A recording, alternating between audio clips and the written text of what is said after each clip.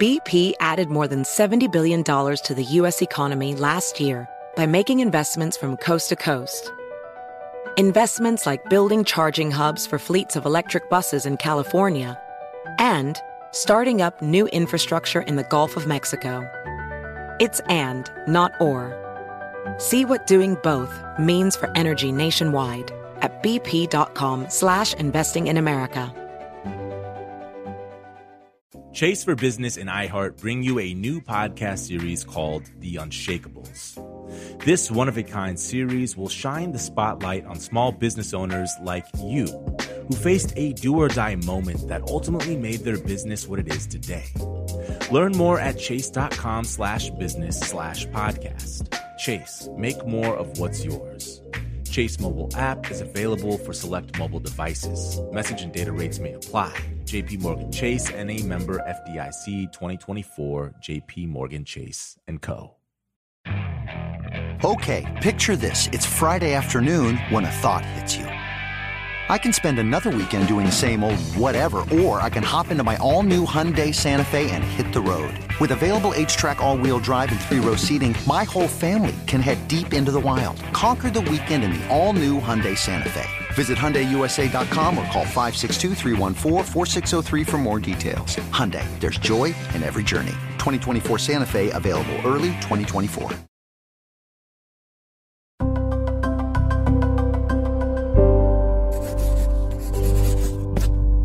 Pushkin. A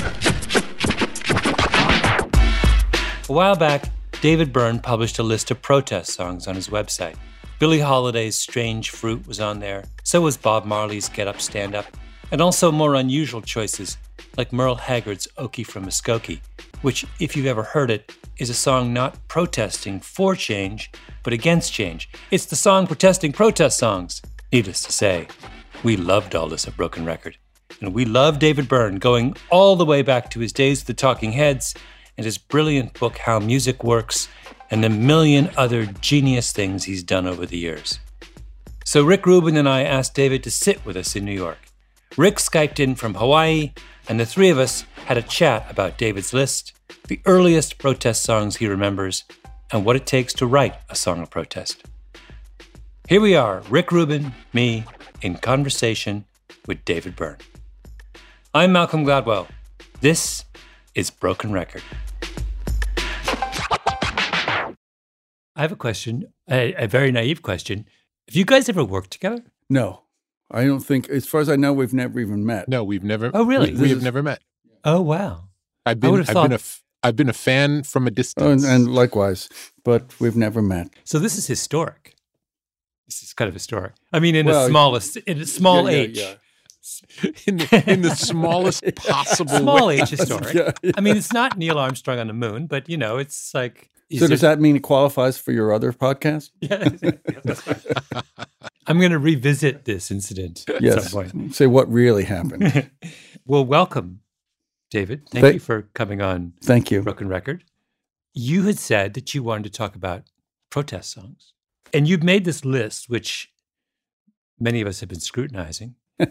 And can you start by defining what you mean by a protest song? Yes, okay. This is kind of where I started.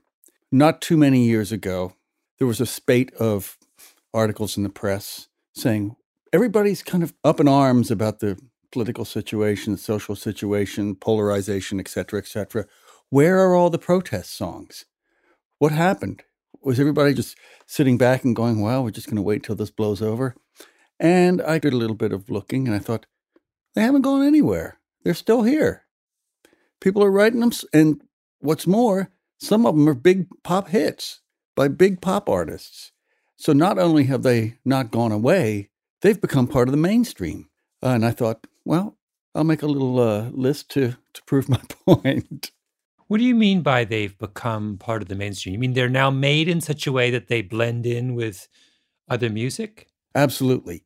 If you didn't listen to the words, you might think it was a love song or a big pop hit. The sound of some of the songs, not all, the sound of some of the recent songs that I put on here sounds just like any top 20, top 10 hit that you might hear. And then you listen closer to the lyrics and you realize, oh, this is about something else. Do you think that's a positive development, or does it? Yes, I think it's very positive. In a certain sense, it shows that these ideas are being discussed and put out and for kind of a general audience, a general public. It's not necessarily a public that is a little rebellious demographic or college students who have time to protest. It's kind of the general adolescent and young pop music listeners. And I thought, well, no, how about that? There's even some that are, I would say, to my ears, they sound like straight up Nashville country, not the country that I know you and I might listen to, which is older, but kind of contemporary country music, which sounds more like rock music these days. And I thought, you might not have expected to hear those sentiments being expressed coming out of Nashville. What's a good example of what you're talking about from your list? Hands Dirty by a group called Delta Ray. Uh-huh. It's kind of a bluesy country song, and it's sung by a woman, and it's about equal opportunity and empowerment. And what do you mean I'm not suited for the job? I'm totally suited for this job. I can do this job. Or what are you saying? You're not going to listen to what I have to say. You're not. Why is that? You're not looking. That's what a lot of the lyrics are. There's a lot of anger in it, but it's really catchy. Now, the obvious response to that is that when a protest song is constructed like an everyday pop song, you're going to miss it. Like, I think of how hard it is I think musicians, and I would love Rick to respond to this, but I think musicians as a rule overestimate the extent to which people understand the subtleties in their lyrics. Absolutely. I think that one that I mentioned, I think it's pretty hard to miss that one if you listen to it at all. It's pretty direct. But I absolutely agree. I mean, plenty of politicians have used Born in the USA, not knowing what it's about, that it's meant ironically in a certain way. So the rah-rah, I was born in the USA is kind of meant in an ironic way, which adds another layer of confusion to the understanding of it, I think. Yeah. Irony is a really hard thing to do in a pop song like that. Shouldn't an ironic protest song be ruled out of the list of protest songs? Can we say that if you're resorting to irony, you're not actually protesting? Well, it could be, but I would just say it's really hard to pull it off so that it actually, people, as you said, people really have to understand the lyrics. Yeah. They really have to be listening to the lyrics, say, of that Springsteen song. It's also a subversive trick in that it allows the song to go places that the more direct protest song couldn't go. But the very fact, I was thinking about this, I noticed on your list is Randy Newman's Rednecks, which is it's funny because I'm in my revisionist history, I have a whole thing on that song. This one song? Yes, which I'm sort of obsessed with. But at one point I interviewed Randy Newman about it, and he said, now there is a song that is ironic in just the way you're talking about, Rick, but he stopped playing it live because he'd play it in the South, and the Rednecks would all start shouting for him to play Rednecks, which is a song which is critical of rednecks, and that ironic criticism, ironically, escaped the redneck. At a certain point, you have to understand, it's like, isn't it futile to do a protest song that the subjects of the protest consider to be a celebration? I think it happens pretty often, actually. Yeah. There's an example I could think of from punk rock. Black Flag had a song called TV Party, which was a sarcastic song about people who just sit around and watch TV all day instead of going out and changing the world like Black Flag were doing. Uh-huh. Yet it became eventually, even when Black Flag would play it, the people in the audience would cheer, not at the sarcasm of it, but the idea of we just want to have a TV party. Like it completely reversed. It was amazing to watch. Was it amazing to watch or depressing to watch? I found it entertaining. I'm going to ask you guys about some other songs that I put in there. I put in some songs that were, well, some will be familiar, like Okie from Muskogee.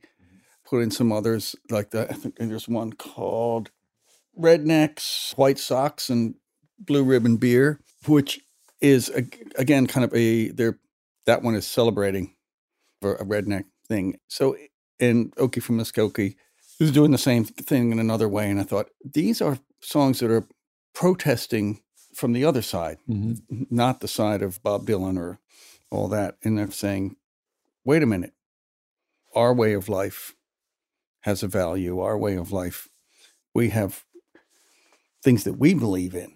We don't want it totally turned upside down. I was reminded when I was looking at those songs, there's a famous essay by a Black historian called "The Whole Country is Southern," or the whole country is now Southern, which is, or something like that, which is a famous statement made by George Wallace. George Wallace, in the early 70s, when he runs for president, he starts to get people from around the country sending him letters saying that they agree with him. And what he meant by that was the whole U.S. is Southern now, is that the argument of the Southerner was that we ought to think about racial politics in personal terms and not structural terms. And that once America bought that line, that this was all just about people getting along, not about reforming institutions and laws, they would win. The white Southern protest song is very often that kind of song. It's a song that personalizes structural injustice. And I consider those kind of personal protest songs to be illegitimate protest songs. I think I have a Marxist position that a protest song, to be a protest song, has to protest unjust institutions. And if all you're doing is saying people are not nice to each other, like, I don't think Sunday Bloody Sunday is a protest song. I know you like U2. That's a why can't we all get along song. It's not a protest song. Okay. It's a point. That's a good point. Okay, so I'll pick another country one, which is coming from another point of view, an older country song called The Pill.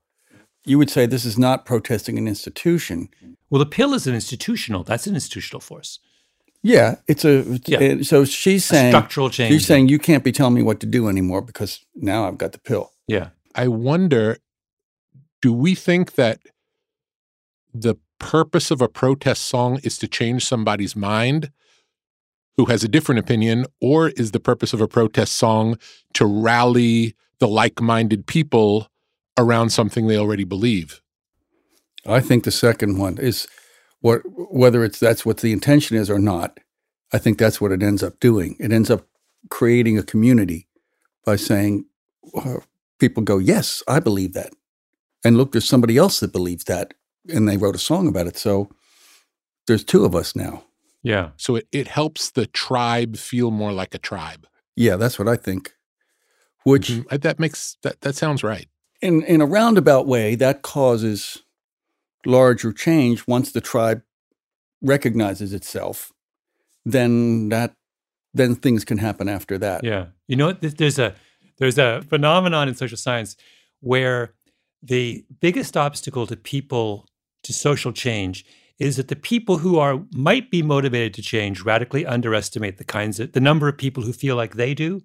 So, for example, if you ask college students how many college students binge drink, in many cases historically, their estimates were way higher than the actual number. They thought it was the norm to binge drink and felt weird and left out if they didn't. And then they were informed, actually, the overwhelming majority of college students do not binge drink. And kids are like, oh, I'm part of the majority. So a protest song can have that function. This is what you're saying, I guess, is that it can alert people to a position and let them know they're not alone in. I was thinking of, do you remember a song, and I've forgotten who sang it, a British new wave song from the 80s called Sing If You're Glad to Be Gay? Oh, yeah. Who did that song? Oh, what's his name? Robertson. Tom Robertson. Tom Robertson. Do you remember this song, Rick? I don't. Sing if you're glad to be gay. Sing if you're happy that way. I've now rendered it completely anodyne. And the point of that song was that it made it okay. I mean, my interpretation of it was that at a time when it was difficult for people to celebrate their sexuality, he sort of legitimized it. He was talking about his homosexuality, his sexuality, not in a defensive way or an angry way, but in a celebratory way. That was why that song was such a radical. I don't know if I'm getting it wrong. Do you think? No, I agree. I totally agree. I think it was also had to do with the way he looked and things. He didn't fit any of the gay stereotypes. Yeah. He looked like just another punk rocker or new wave rocker or whatever. But that had that function that you're talking about of it was a rallying point for people who might otherwise be isolated or disaffected from their cause. But I'm still not satisfied that we have an answer as to why this question of who is the audience for a protest song. Does this suggest that when a protest song gets an audience, it's in spite of its protest, not because of it? Like, are we just drawn to what's going on because it's a beautiful song sung by an extraordinary singer? I think if it's not a beautiful song, regardless of the content, we probably wouldn't be drawn to it. It has to function successfully as a song first before the message. The message is additional, but the message is rarely going to carry the weight of the work of the song. But when you're producing a song, Rick, if someone came to you with it could well happen. Someone you're working with comes to you, has written an angry song about Donald Trump or would the lyrical content and the message change the way you would produce that song, the way you would help them craft its final form? It's very unlikely. It's very unlikely that the content would dictate. Do you ever have any experience, David, of working on a song where you've musically changed it based on the lyric? I had a song that's not very well known, but it was one of those ironic ones where I wrote what to me seemed like a Republican anthem. And I thought I was being very ironic, and I tried it as like a fascist rally style and worked with the guys from Devo. And then I tried it in another style where it was more like this beautiful brass arrangement. Both of them completely ironic, and both of them, I think, in their own way, failed in that way. Wait, what was the song? It's called Empire. Wait, what album is it on? Oh, it's Grown Backwards is the name of the album. Yeah. But it's fun, but I think in that sense, I tried to adjust the music to fit what I was saying, and I think it just made it more ironic than ever. We can't prevail on you to sing like two lines of it. Come on, give us a little flavor of it. In national elections, with something raised on high, with stirring emotions, as I fill the sky, in democratic fever for national defense. There you go. I like those last two lines I liked. We'll be back with more on protest music with our guest David Byrne after this break. BP added more than $70 billion to the U.S. economy in 2022. Investments like acquiring America's largest biogas producer, Archaea Energy, and starting up new infrastructure in the Gulf of Mexico. It's and, not or. See what doing both means for energy nationwide at bp.com/investing in America.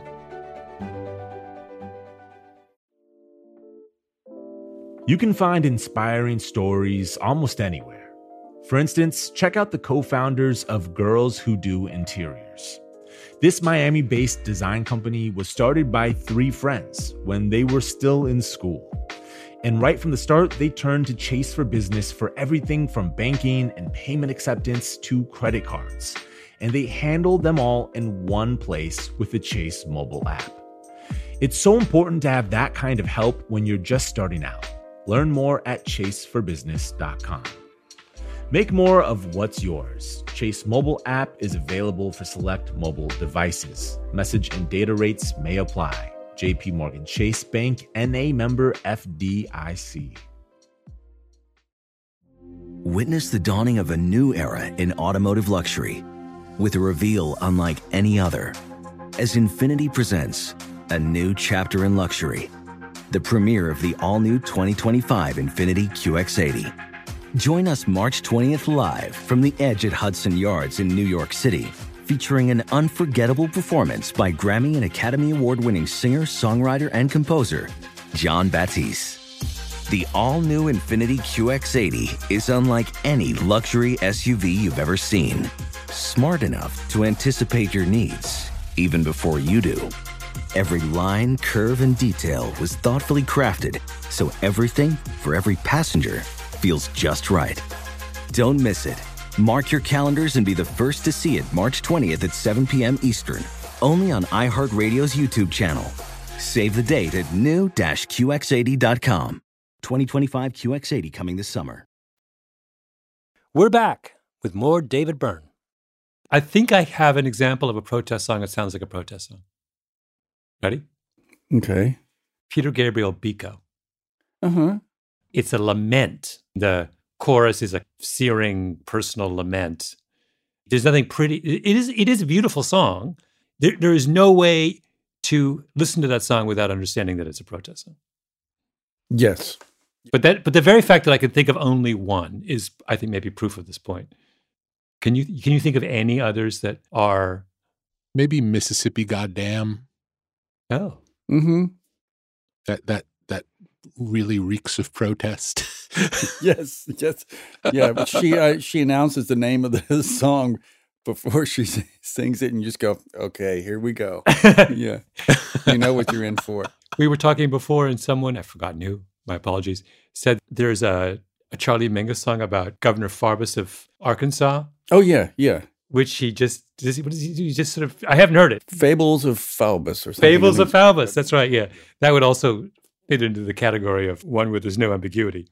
You know this video that is going around done by the Swede Masons of Once in a Lifetime putting Donald Trump. Have you heard?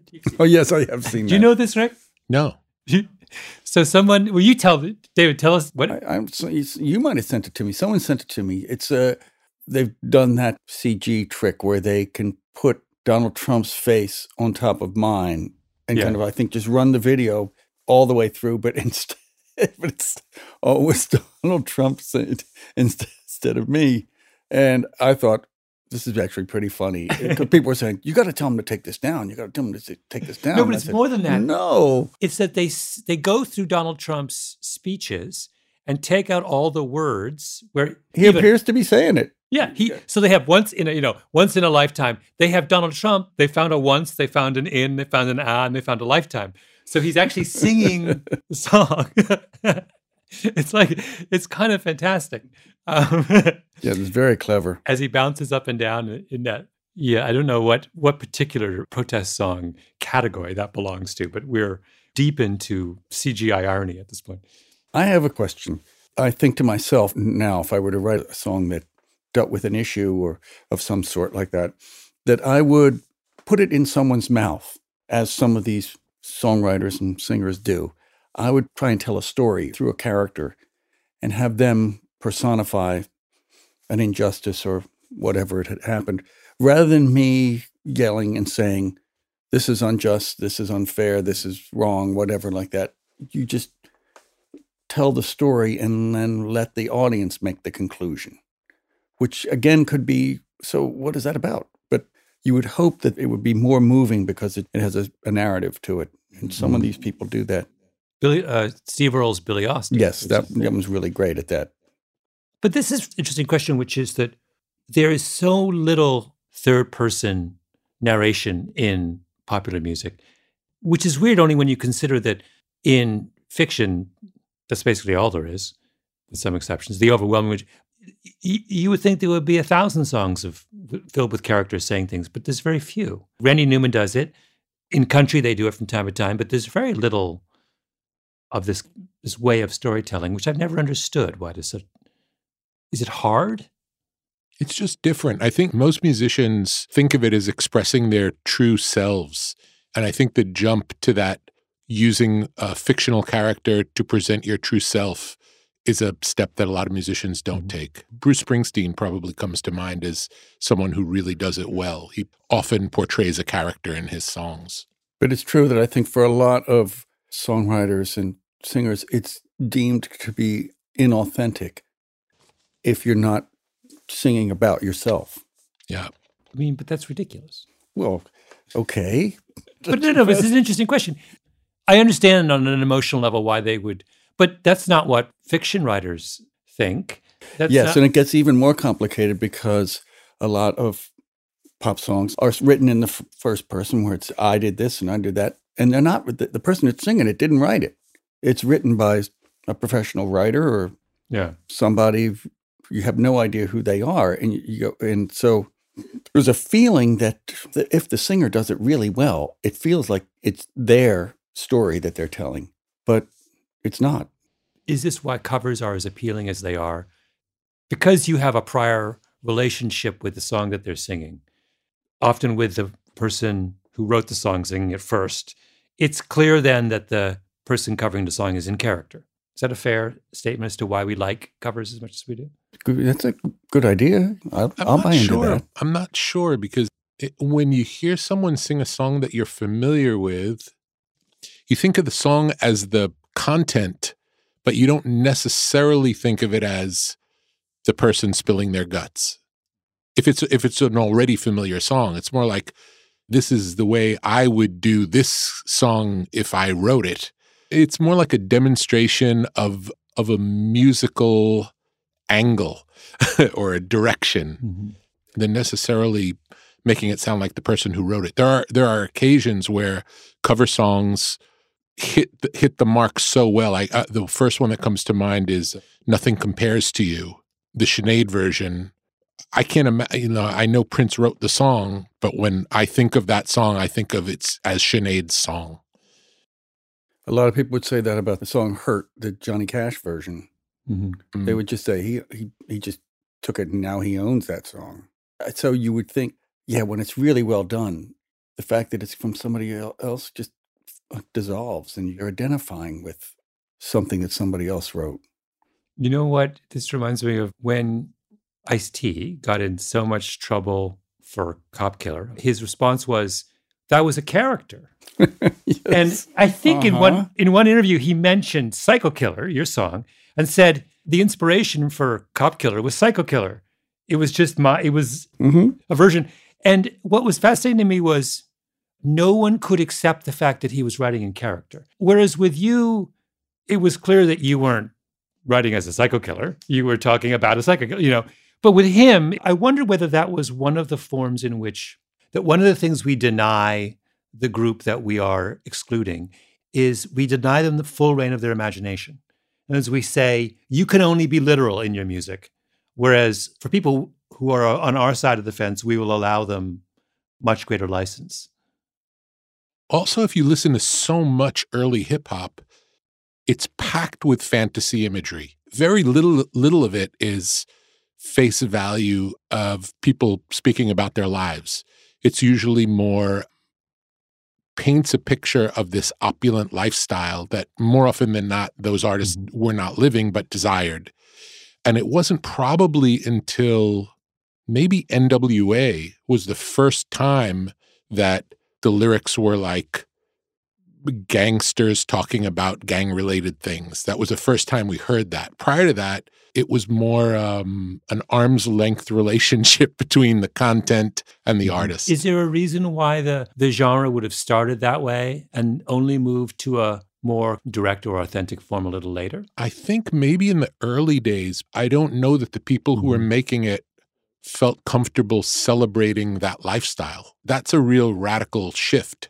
It's one thing to live in a rough lifestyle and then to sing beautiful songs. There's a long history of people doing that, going back to the Frank Sinatras of the world.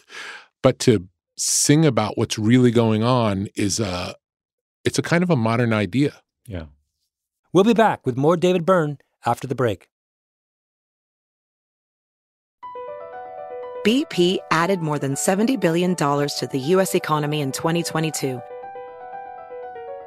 Investments like acquiring America's largest biogas producer, Archaea Energy, and starting up new infrastructure in the Gulf of Mexico. It's and, not or. See what doing both means for energy nationwide at bp.com/investing in America.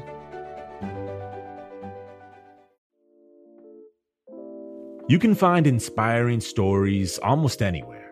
For instance, check out the co-founders of Girls Who Do Interiors. This Miami-based design company was started by 3 friends when they were still in school. And right from the start, they turned to Chase for Business for everything from banking and payment acceptance to credit cards. And they handled them all in one place with the Chase mobile app. It's so important to have that kind of help when you're just starting out. Learn more at chaseforbusiness.com. Make more of what's yours. Chase mobile app is available for select mobile devices. Message and data rates may apply. JP Morgan Chase Bank, N.A. member FDIC. Witness the dawning of a new era in automotive luxury with a reveal unlike any other as Infiniti presents a new chapter in luxury, the premiere of the all-new 2025 Infiniti QX80. Join us March 20th live from the Edge at Hudson Yards in New York City, featuring an unforgettable performance by Grammy and Academy Award-winning singer, songwriter, and composer, Jon Batiste. The all-new Infiniti QX80 is unlike any luxury SUV you've ever seen. Smart enough to anticipate your needs, even before you do. Every line, curve, and detail was thoughtfully crafted, so everything for every passenger feels just right. Don't miss it. Mark your calendars and be the first to see it March 20th at 7 p.m. Eastern, only on iHeartRadio's YouTube channel. Save the date at new-QX80.com. 2025 QX80 coming this summer. We're back with more David Byrne. Can you guys remember the first protest song you remember hearing in your life? I'm old enough that it was probably in the 60s, mid to late 60s. What comes to mind? I think I might have thought of songs like We Shall Overcome or Blowing in the Wind or things like that. Blowing in the Wind is mine, for sure. Did you know as a child when you first heard those songs that they were necessarily protest songs? Not exactly. I think We Shall Overcome, I mean, the lyric says it, but again, kind of like Biko, it sounds like a lament. Musically, it almost sounds very sad. Mm-hmm. And musically, it seems to be saying, is this ever going to happen? Did you understand it when you heard it the first time? I think intuitively, that conflict, I was probably trying to figure it out. Musically, in the sound of it, it sounds like it's saying, it's been so long, is anything ever going to change? And yet the lyric sounds hopeful. So there was this kind of a tension or contradiction between the music and the lyric. And I think I could sense that, but I probably couldn't figure out, well, what is that? What's with that? Yeah. That was probably some of the strength of the song was that juxtaposition. It made it more interesting. I can remember as a kid when I heard like Blown in the Wind, I didn't think of it as a protest song, but I did feel like it had a different kind of power than other music that I couldn't necessarily put my finger on. It did something, made me feel something different. And it also had like in the case of Blown in the Wind, there's a timelessness about it where I couldn't imagine the world existing where that song wasn't already in it. You know, I can't imagine there was a time before Blown in the Wind. It just sounds so naturally in the world. I don't know how to explain it very well, but it just sounds like that's something that's always been there. It's part of the natural world. I was interested in what came after. What songs like that had meaning for you, David, after Dylan? Is there a kind of second wave? Oh, yeah. I mean, I think after I heard Bob Dylan and stuff like that in the 60s and late 60s and all the other things, then I started to go backwards. I started to see, where did this come from? You know, you're hearing Woody Guthrie songs and Leadbelly, and there's blues songs that are talking about conditions and social justice and things like that. And you find there's a whole backwards tree of roots and all that, of stuff that fed into that. And you realize, oh, it didn't start out of nowhere. There was a whole backstory here. When were you, David, doing that kind of, at what point in your life were you doing that kind of historical did you go backwards and start Oh, listening? this had been right after that. This had been kind of late 60s, early 70s Yeah. and whatever. And then I remember hearing like Sound of Philadelphia songs, like the OJs, that were singing about issues and social situations, but they were doing it in a pop song that you could dance to it, that had this sense of joy in the music, and which was a big difference from folk singers in the 60s and the protest music in the 60s. Then you realized, oh, it can feel good and still be saying something. You don't have to feel bad. You can feel good when you say something. That insight seems like it left a mark on your own songwriting. Oh, yeah. I realized, groove can make you want to move your body. And that is sometimes how you get the words and the other stuff in. Like humor. If you can get ideas across through humor that people wouldn't accept if you just kind of said it to them. Are you starting to write music at the same period, or? No, not yet. I tried, and it was terrible. It was very imitative. What were you imitating? I tried to imitate Bob Dylan and stuff like that, and it was just horrible. But very kind of copycat kind of stuff. How long does it take for your own sound to emerge? At least 6 years later or something like that. Been a while. Is that unusual for? So somebody to try a style and fail? I think that's pretty usual. I think artists normally start by copying the artists they love, and through that practice, they can find their own voice. It takes time. Some it happens much quicker, and sometimes it takes much longer, but I think that's a regular trajectory. You don't ever revisit some of that early stuff, do you? Does it horrify you? That stuff, yeah, that would be incredibly embarrassing. There's other early stuff that I think holds up okay, where I see like lyrics that I've scribbled down, and I go, it's a different guy than who I am now, but there's something there. But yes, some of the really early attempts are just terrible, yeah. Unrelated to this, but it's just something I'm thinking about. When we talk about the artists who are primarily protest writers, it seems like the people who listen to them would be the tribe around them, whereas the more unusual case, and maybe the one that has the bigger impact, would be like Marvin Gaye. Because Marvin Gaye went from singing non-political songs to all of a sudden having What's Going On, this very political, so a very popular artist changes what he's singing about to all of a sudden get very political. And it seems more revolutionary than the guy who's always been singing the political songs. Well, the songs are incredibly catchy, and the production is beautiful, and you're totally sucked in just by the music alone. And then there's all the lyrics. It's one of the things that's interesting, like when we think back about the Clash, we really think of them as a political group. Yet if you listen to their songs, maybe a third of them are political, maybe less. So many of the songs are, my baby drove up in a brand new Cadillac. There's so many traditional songs mixed in. And I think that may have played into why the Clash were as popular and transcendent as they were. Even though we think of them as a political band, it was more that it was a balanced. They didn't put the politics before the music. It was just one of their moves to the basket, let's say. And their image was so.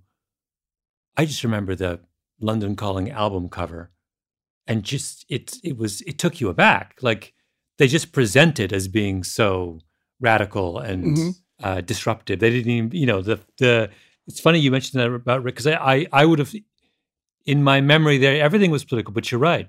You'll be surprised if you listen back with that focus, how many songs were not political. Yeah. I always wanted Rudy Giuliani to have his campaign song be Rudy Can't Fail. That's great. How did he not do that? That's great. What?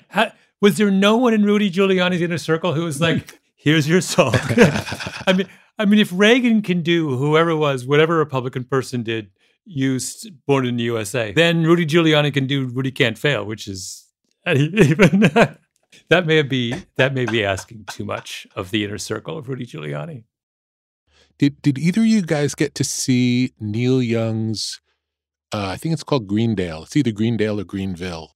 He made an album, and then when he performed live, he performed the album in its entirety with a stage play acting out the songs. Did either? I never saw that. I think is there a movie of it? I think they filmed it as well. Video or something? But it was an amazing experience to see. I remember watching it, and by the end of it, I was crying, and I felt like everybody in that theater was going to leave wanting to take action and do something good. And it was so uplifting and so beautiful. And I can't remember another piece of music having that such a strong connection where you felt like we need to get involved. We need to participate. It's really beautiful. What was it? What were the songs about? Variations of Saving the Planet. Oh, I see. Am I right that it took place in one town, a small town, and you got to know different people in the town? Yes. And the characters were like Sun, I can't remember her name. That one character's name was Sun, and one character's name was something green, meaning for the land. The relationship between these different characters were metaphors for nature. And it was really, it could sound very corny until you saw it and just got completely wrapped up in the story. It was amazing. Did you see it, David? No, I haven't. Because it's what you were talking about, this idea of putting the words into another character's. Yeah. I did one on my last tour that I heard. It was a Janelle Monáe song called Hell You Tell 'Em About. And basically, I heard it like a year or a couple of years ago. And it never ended up on any of her records, as far as I know. And it basically just lists the names of young people, mainly male and female, who've been killed by police. Trayvon Martin, and the song is just like, say their name. So it's an act of remembrance and an act of like, don't forget this. So it never analyzes things. It doesn't scream out for justice, but it just is a list of these names and saying, don't forget these names. Don't forget these people. These are people. And by putting out the names, it becomes incredibly moving because it kind of puts a face on the issue of what they're trying to say. I found it incredibly moving. So I started doing it as part of my own show. Of course, I asked. I thought, I wrote to her and said, what do you think of this kind of older white guy singing this song? She was very happy about it. Does it work? Done by you? It works. People find it very moving, but we put it right at the end of the show, and it kind of puts a little bit of a damper on things. I mean, it does kind of kill. It's a little bit of a vibe killer, even though it's very rhythmic. What do you say in introduction to it? I say that it's her song. I say it's a song about change. It's a song about asking people to rethink things, and it has that effect on me. I have to question things for myself, and I leave it at that. People they loved it, but it's not like we're all happy and everything's fine kind of ending. It's kind of like, no, we got work to do. It's that kind of ending. Many thanks to David Byrne for coming on Broken Record. To see his full list of protest songs, visit davidbyrne.com/radio. We'll also put it up on brokenrecord.com, along with a playlist of all the songs featured in this episode and others. Broken Record is produced by Justin Richmond and Jason Gambrell, with help from Mia Lobel, Jacob Smith, Julia Barton, Jacob Weisberg, and of course, Rick Rubin and Bruce Hadlam. Our Broken Record theme music is by the great Kenny Beats. This show is brought to you by Pushkin Industries. I'm Malcolm Gladwell. Does money stress you out? Let Facet flip your financial chaos into clarity. Finding Facet immediately put us at ease. Facet's innovative approach to financial planning ensures your money works as hard as you do, enabling members to experience the joys of having your finances in order. And that makes us Facet for life now, I guess. Visit Facet.com, FACET.com to learn more. This ad is sponsored by Facet. Facet Wealth is an SEC registered investment advisor. This is not an offer to buy or sell securities, nor is it investment, legal, or tax advice. These testimonials are from current Facet members who are not compensated. All opinions are their own and not a guarantee of a similar outcome.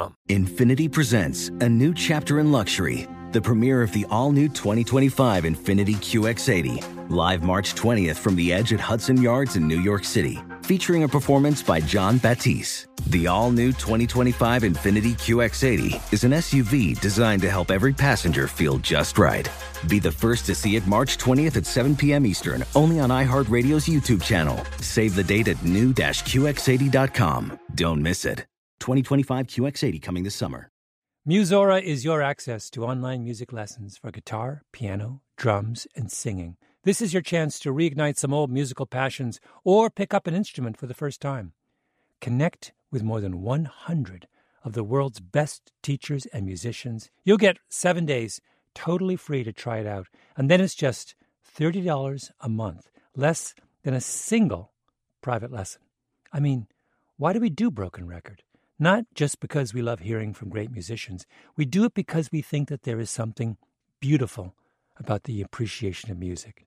Don't you think we need more of that in our lives these days?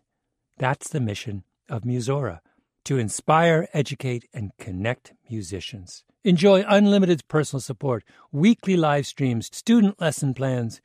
It's like having a personal music teacher, only much, much better. Just go to Musora.com, Musora.com, to start a new musical journey today.